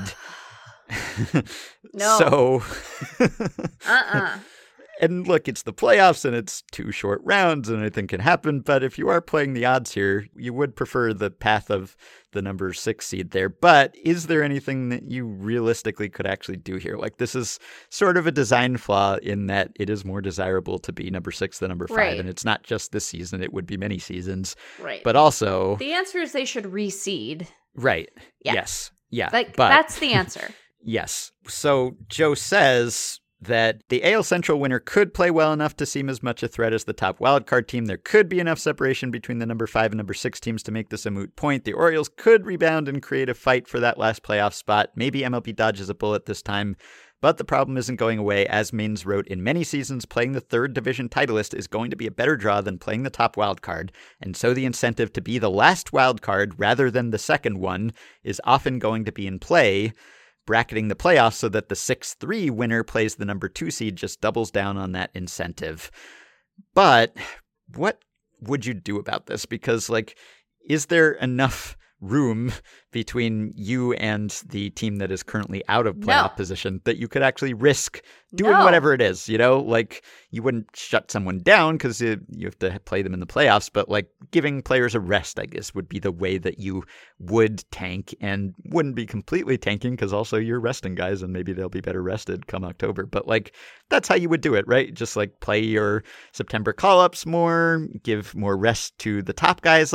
You could do that in a way and even kind of camouflage camouflage it so that you would have plausible deniability. It's not that we're tanking. It's that, hey, we've had a long season and it's been a hard-fought battle, and now we're just giving guys a breather before we go into the playoffs. But do you have enough real estate to play with that you would take the chance, especially if you're the Mariners? Oh, yeah. So, and I want to be clear, my answer isn't different for teams that aren't the Mariners. It is maybe especially true for Seattle because it's like, listen, you just got to play past the final day of the regular season. That is your mission. You worry about what happens once you get there, Yeah. Okay? Don't, because look, if one believes in sort of the magic of it all, Baltimore is also a very compelling story here. So you don't want to invite that monkey paw to curl. You stay away from that. Stay away, because you have one job, and it is to play postseason baseball, because I can't keep freaking talking about it anymore. Yeah. So go do your job. But also, look, I know you could probably camouflage it somewhat, but baseball players aren't dumb. I don't want to be the person who proposes it. I want to be in the clubhouse when some front office nerd comes down and is like, hey, we're going to lose a little bit to end the year. How's that sound? Yeah. Yeah, I want to be in the room when that idea gets pitched. Right. Because I don't think it'll go very well then. I think it would be bad. I'm just trying to imagine. Oh, my God. Oh, I'm sweating. They tried to play themselves into better playoff position and ultimately played themselves out of playoff position. I just think that you never want to employ a strategy where someone can look back in hindsight and be like, they were too cute. Don't try to be cute, because you might be too cute, and then right. Yeah. Yeah. Having a fit. Yeah. I think that also baseball is less susceptible to tanking, at least the type that the NBA is susceptible to. Yeah. For a few reasons. One, it's just not as advantageous to get a high draft pick in MLB as it is in other leagues. But also, I think it's harder to lose. On purpose. Yeah. Once you've assembled your team, right? You can assemble a non-competitive team. Yeah. Right. But it's harder to say, okay, given the players we have on hand, we're going to reduce our odds of winning today because you have a bigger team and there are more players. And what are you going to do? Sit your entire lineup? In NBA, you can sit one star and significantly impair your odds. But in baseball, as we know, having one or two superstars doesn't make you a great team, and being down a star or two doesn't make you a terrible team. So there's only so much you can do realistically without making it incredibly glaring that you're doing this. So between that and the fact that there's probably not going to be so huge a difference in the standings between the teams that are in the wild card position and the teams that are just out of it, maybe there's not that huge. Maybe it's more of a, this doesn't look good because it's not great to have a team that is not as good be rewarded for not being as good. So that's not good just from a, optics perspective. But maybe it's not as dangerous from a competitive integrity standpoint. No, you still shouldn't do it. It's just bad. It's just a bad thing don't mess with it. Just do your job, put your head down, go win some baseball games, play in October, and let me have a happy family text thread. That's all I want. Yeah. And also just wanted to briefly salute what Zach Gallen is doing for the Diamondbacks. Yeah. I almost caught myself when we were talking about Keuchel and saying that he had played for a couple of bad teams. Well, arguably he's only played for one. Yeah. Because Diamondbacks, not so bad now. In fact, they're half a game behind the Giants in the West. How about that? How about that? I guess says as much about the Giants as it does about the Diamondbacks. But they're only 3 games under 500, or 4 games at this point. And a lot of that is because Zach Gallen has a 41 1/3 inning scoreless streak going. He's been spectacular. Yeah. So he's close to entering the top 10 scoreless streak-wise. And he has already tied the record for most scoreless starts in a row. So he has tied Don Drysdale in 68, Orel Hershiser 88, Zach Greinke 2015 with 6 scoreless starts. Of course, he has pitched fewer innings than all of those guys over those starts, and significantly fewer than Hershiser or Drysdale. Hershiser's streak, of course, is the record of 59. And this will be fun to watch Gallen chase this. Dan Szymborski gives him about a 2% chance, according to his new Fangraphs post on the subject. But everyone's talking about Gallen. There's a Fangraphs post about Gallen and a Baseball Prospectus post about Gallen. And people have been expecting big things out of Gallen for a while. Like, he was good, and then he got hurt. He had a stress fracture in his arm, right? And so he was not so effective last year, but now he's healthy. He is making some changes. He's maybe throwing some higher fastballs and working more secondary stuff in, basically like every other pitcher, I guess. But he's been better, and he's been just really great lately and has propelled the Diamondbacks to respectability. So Craig Calcaterra raised a question in his newsletter. He said, if Gallen does keep going and challenges Hershiser's scoreless innings record, there's an argument to be made that it's more impressive for it being over more starts. I mean, the more starts you make, the greater the odds you show up one day and simply don't have it, or that you'll face a team with their hitting shoes on, right? I guess I understand that perspective. Yeah. I still think that probably going deeper into games is harder just because it requires greater durability. It requires you to face the same hitters multiple times in the same game. So yeah, like, you're rolling the dice, I guess, a little bit that you won't have it one day, maybe, but also you're having an easier assignment in each given outing. So I think, if anything, I would go with Gallen's being a tad easier, but it's an impressive accomplishment nonetheless. And yeah, it's happening when offense is down a little bit, but so did it when Drysdale did this or when Hershiser did this. Like, as we talked about recently, often record or near record setting performances require the conditions to be right for that, which is what makes Judge and what he's doing so impressive, because the conditions aren't really right for it. But good job, Zach Gallen, and the Diamondbacks have been a lot more watchable lately, in part because of him. Yeah, I mean, I have been to, so I was present for his start against Nola when the Phillies came through, and then I was just at the ballpark to watch Burns versus Bumgarner, which went the Brewers' way. Does not involve Zach Gallen, importantly, but not because Bumgarner was particularly bad, which is its own interesting bit of business. But there's just like, there are a lot of people at D-backs games, and they are excited about the D-backs, and it's pretty cool, you know? Yeah. Like, there have been stretches where that is not true. I remember in early 2021, I went to a Diamondbacks game, and I think I had had one of my vaccine shots, but not both. And so, like, I went and I was like, oh, is this a bad idea? And then I was like, oh, no, I'm very socially distanced here. Yeah.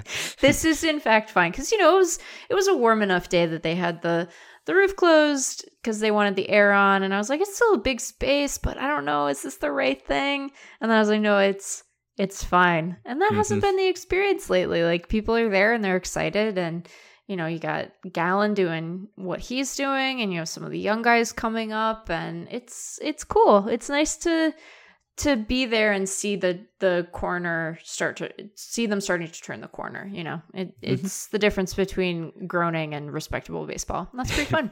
Yeah, the Diamondbacks headlines are looking up lately. Yeah. And last thing is that Joe Maddon, former Angels manager, was on Jason Stark's podcast, Starkville, with Doug Glanville, and he had some things to say about analytics and managers.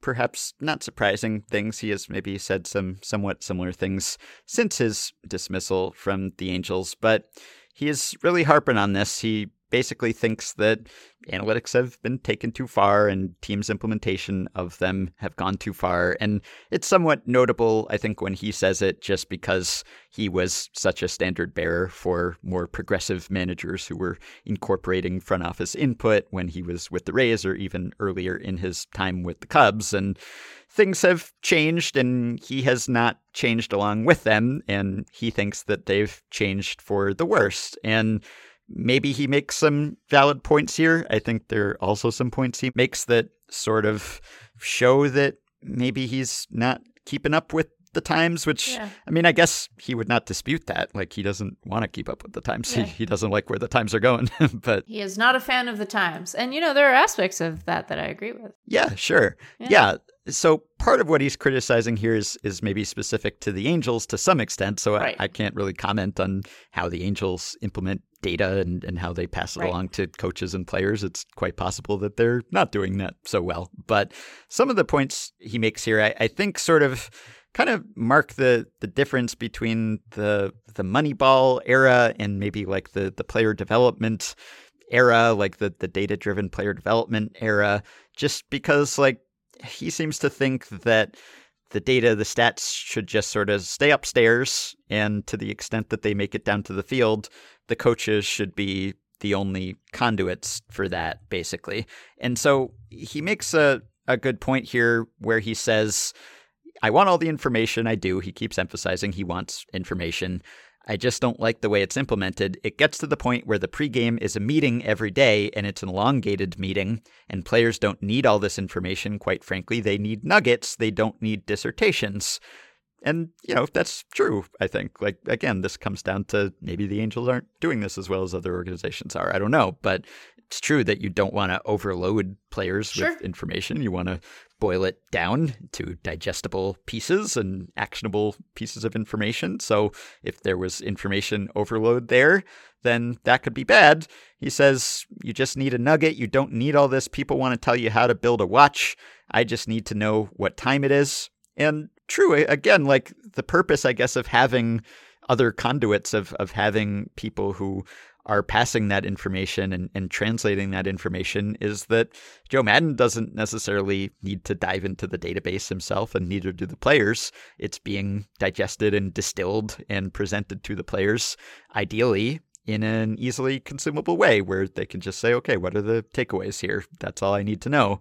So maybe his specific experience, perhaps he has a gripe here. But he also says he resents the imposition of the information. He says it's to the point now where actually our general manager had an analytical guy dressing in the coach's room. I mean, that shouldn't occur. That's an imposition. And that's where he starts to sound sort of overly old school in my mind here, where he says, I want analytical people on my staff, but I don't want them in the dugout. I don't want them in the clubhouse. I want them to do their job, give the work to the coaches, let the coaches then teach the players. I don't need presenters in the dugout. I don't need presenters in the clubhouse. It's getting to the point where their impact or authority is exceeding that of a coach, and that's what I think is wrong. And he talks about how, this wouldn't have flown in Gene Mock's day or Billy Martin's day or Earl Weaver's day.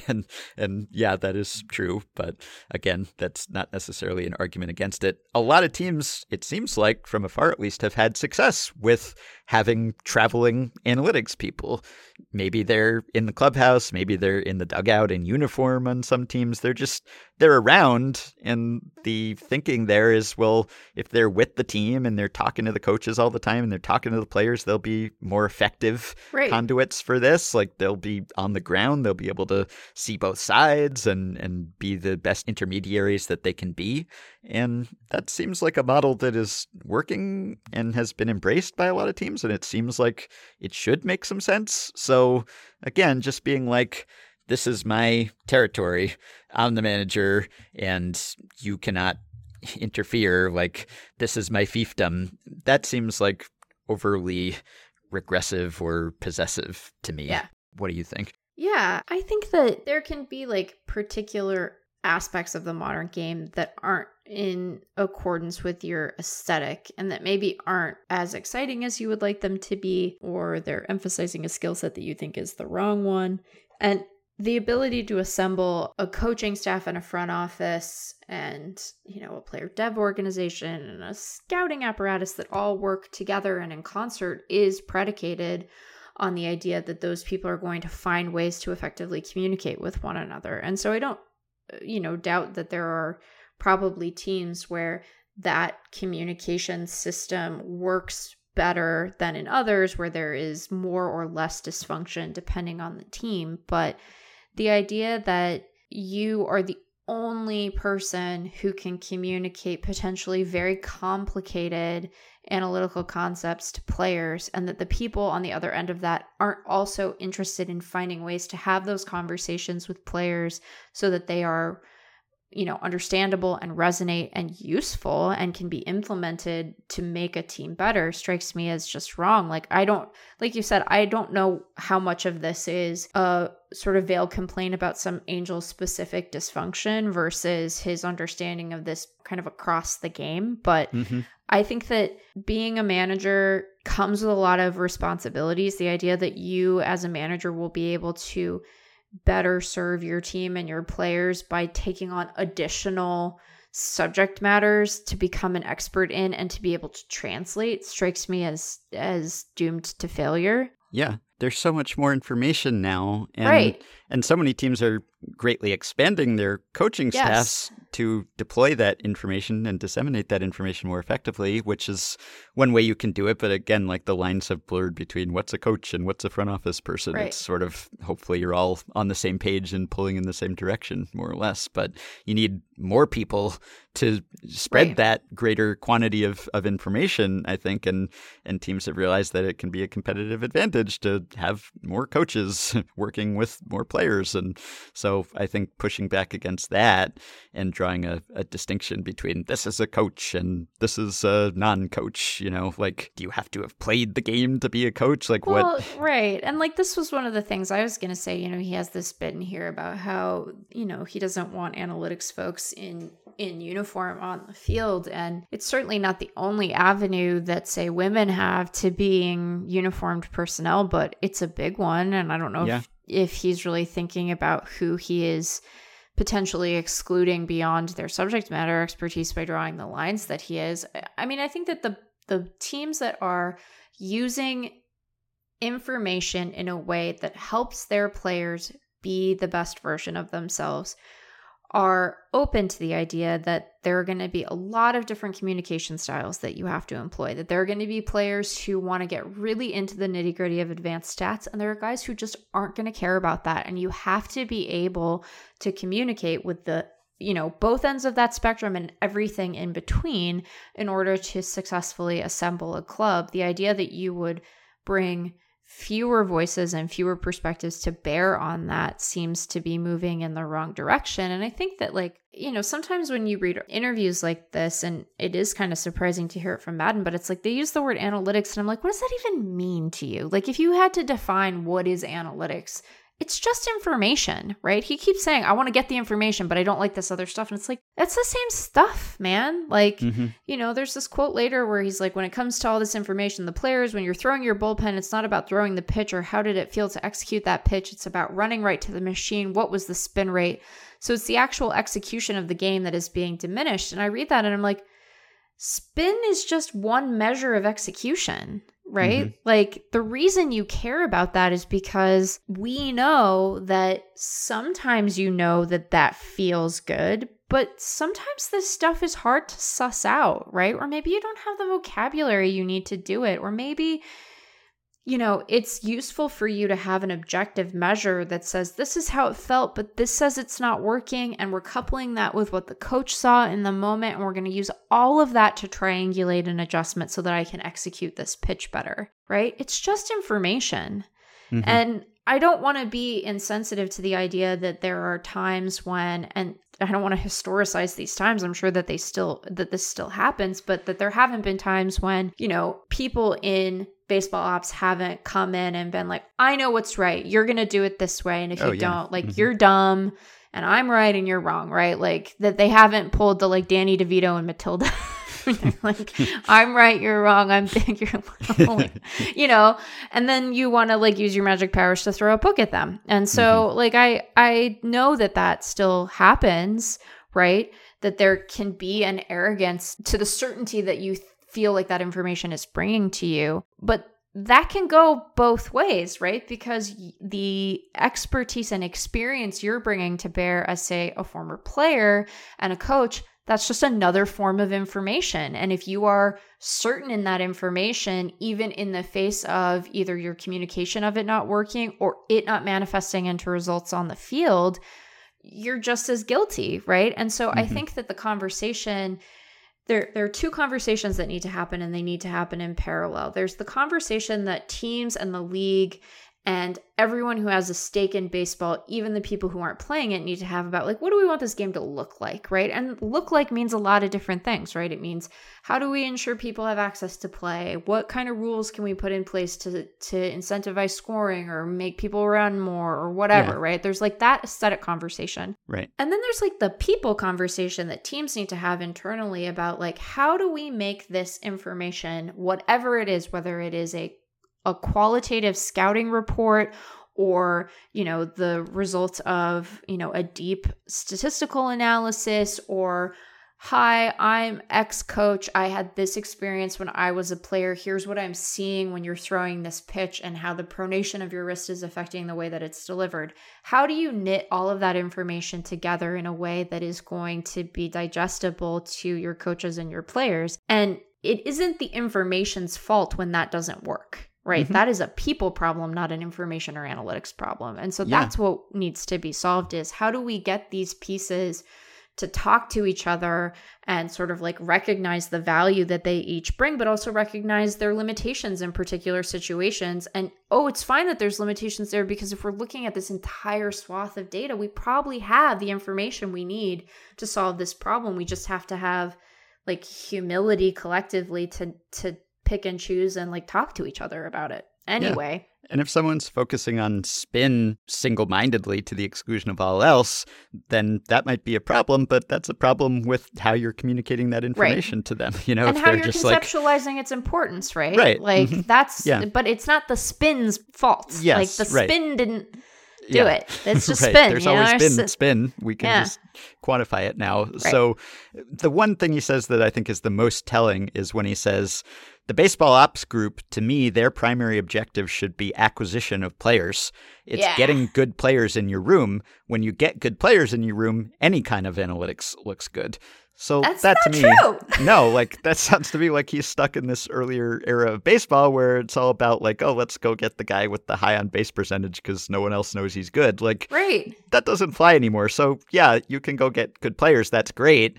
But a big part of getting good players now is helping them get good and making them better and using them in a way that emphasizes their skill. Yeah, and so why would you want to leave that solely to the coaches? Like, I know that's how it worked historically, but I don't know that it ever made sense, and it definitely doesn't make sense now that the people who have access to all this information and just this bigger brain trust upstairs, they're putting the team together, they're crafting the way that they want it to work, and then they're just handing over the reins completely to someone else and just saying, well, do what you want. Like, hopefully you'll treat these players responsibly that we just got for you. But it's not like players are finished products now, and you can just go collect them based on what they've done and just leave them alone to perform. Like, the best teams are the best now because they're getting more out of those players and they're communicating with them in a way that helps them unlock latent abilities. So you can't just say, set it and forget it. Like, you have to make sure that you either have coaches who are very adept at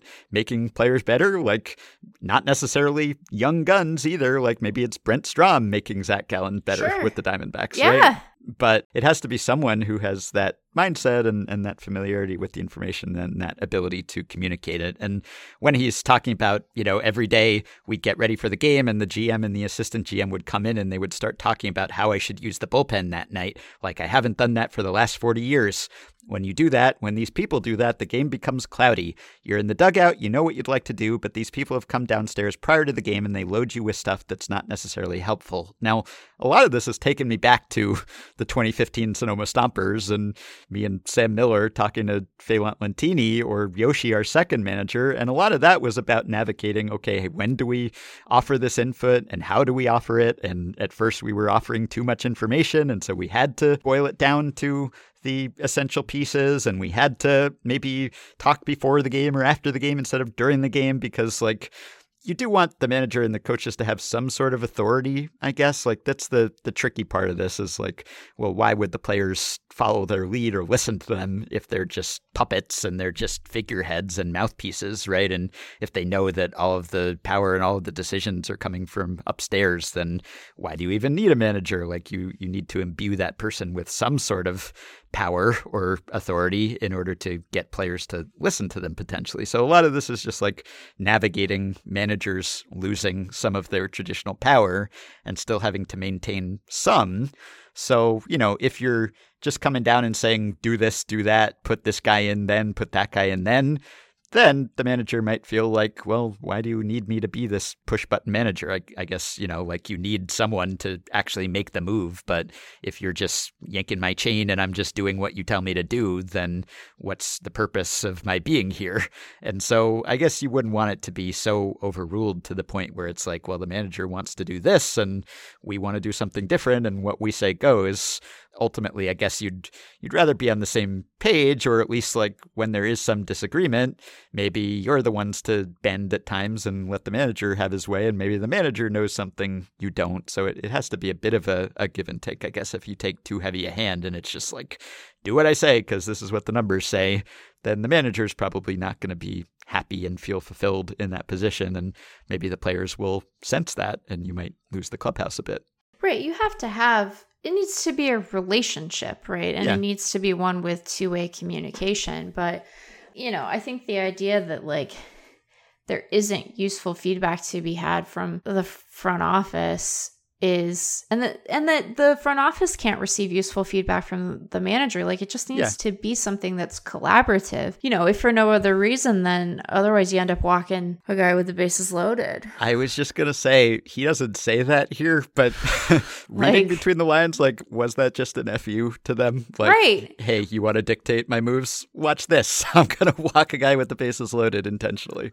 Right. It's just, again, you want it to be a collaborative process. And the idea that you aren't going to be able to distill something useful in the face of all the information and all the expertise that is on the front office side would be just as silly as them saying we have nothing to learn from the, 40 years of experience that this guy is bringing to bear in the dugout. That doesn't seem great either. I mean, mostly I read this and feel like it reads like someone who had a bad parting with an org where there weren't clear expectations set in advance of how much sort of authority and leeway he was going to have. And I don't know if that was consistent over his tenure, like how much of this was something that was newer as the team kind of got more and more desperate to be good and then ended up, continuing to be bad.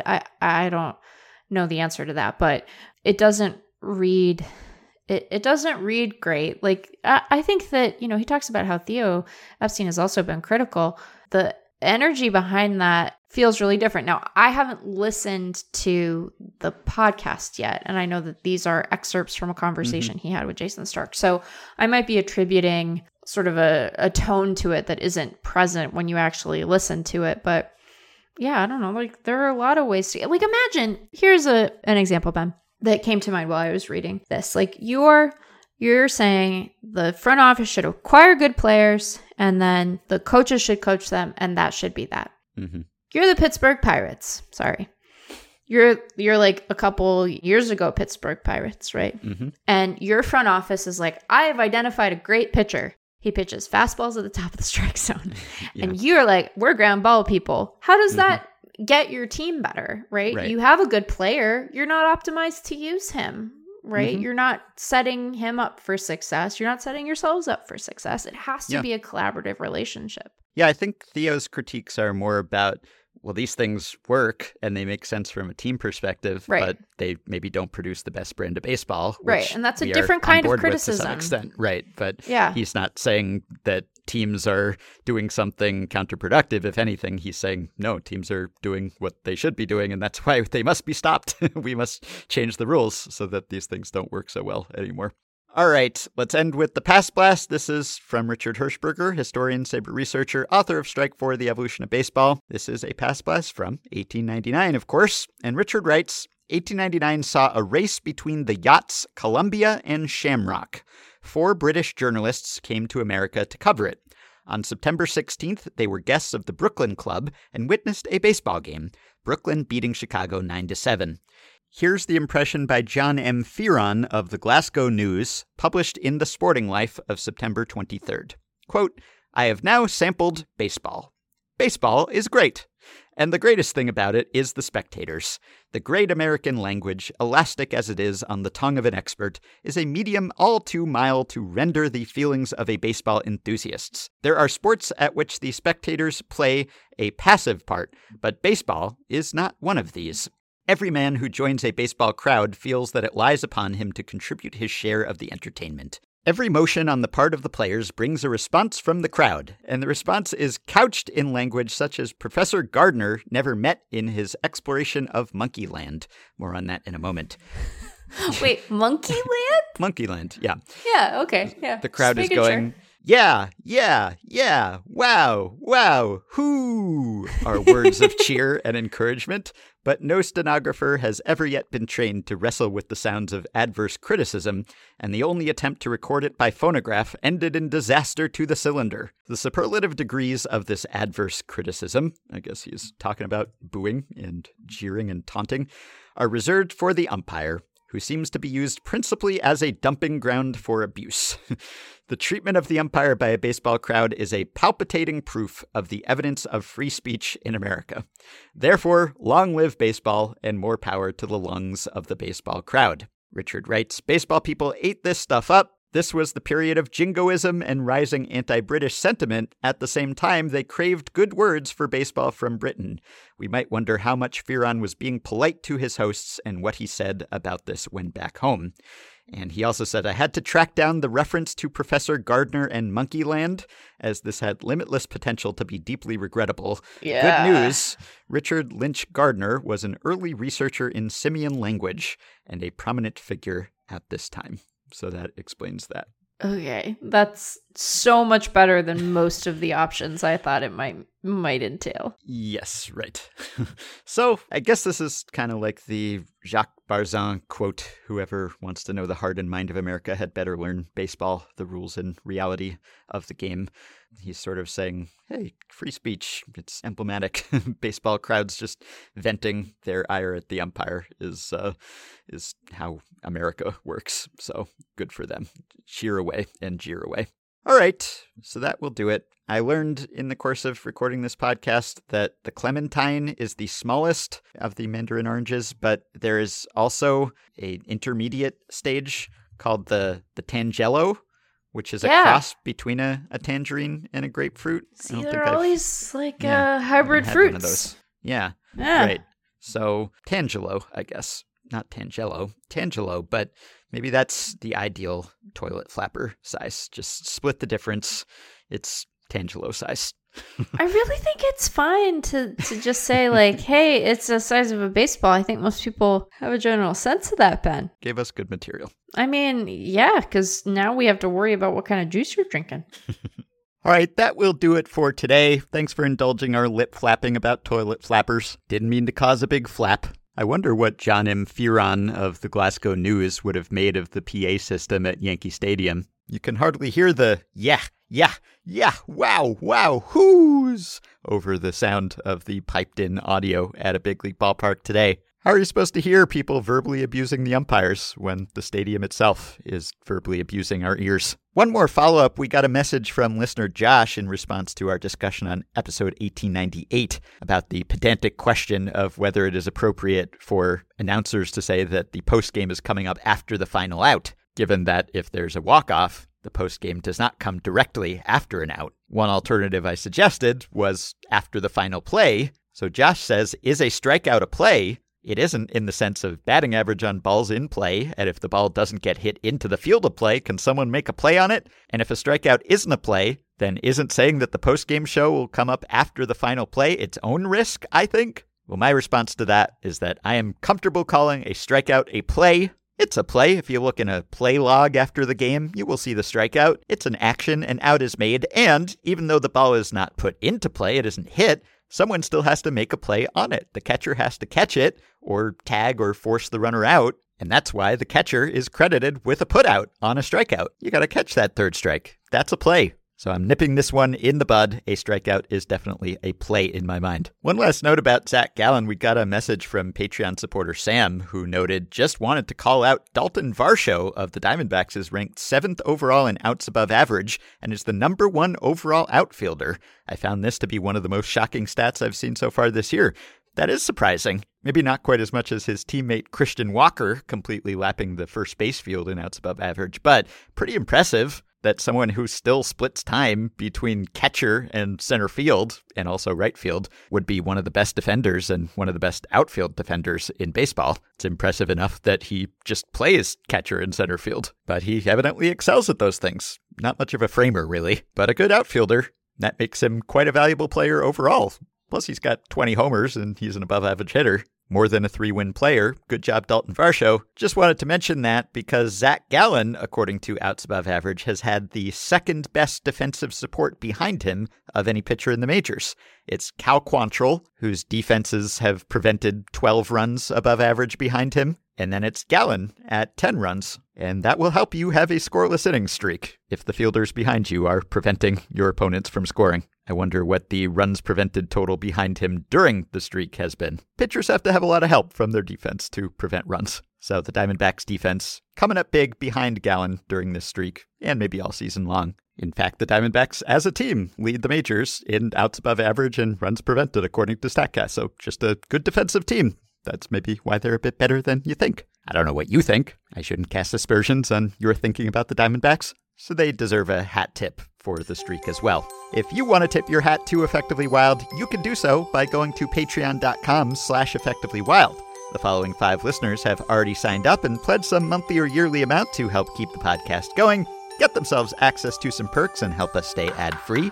Peter Shoemaker, Tex Paisley, NPC, Scott Kramer, and William123. Thanks to all of you. Our patrons get access to the Effectively Wild Discord group, which is just a great place, closing in on 800 members and participants. You also get access to monthly bonus episodes hosted by yours truly and Meg. We've got 10 of them in the can for you whenever you sign up. You can also get discounts on merch and access to playoff live streams and more.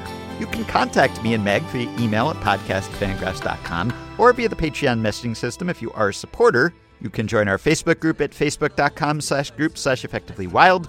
You can rate, review, and subscribe to Effectively Wild on iTunes and Spotify and other podcast platforms. You can follow Effectively Wild on Twitter at EWPod. And you can find the Effectively Wild subreddit at r/effectivelywild. Thanks to Dylan Higgins for his editing and production assistance. We will be back with another episode soon. Talk to you then.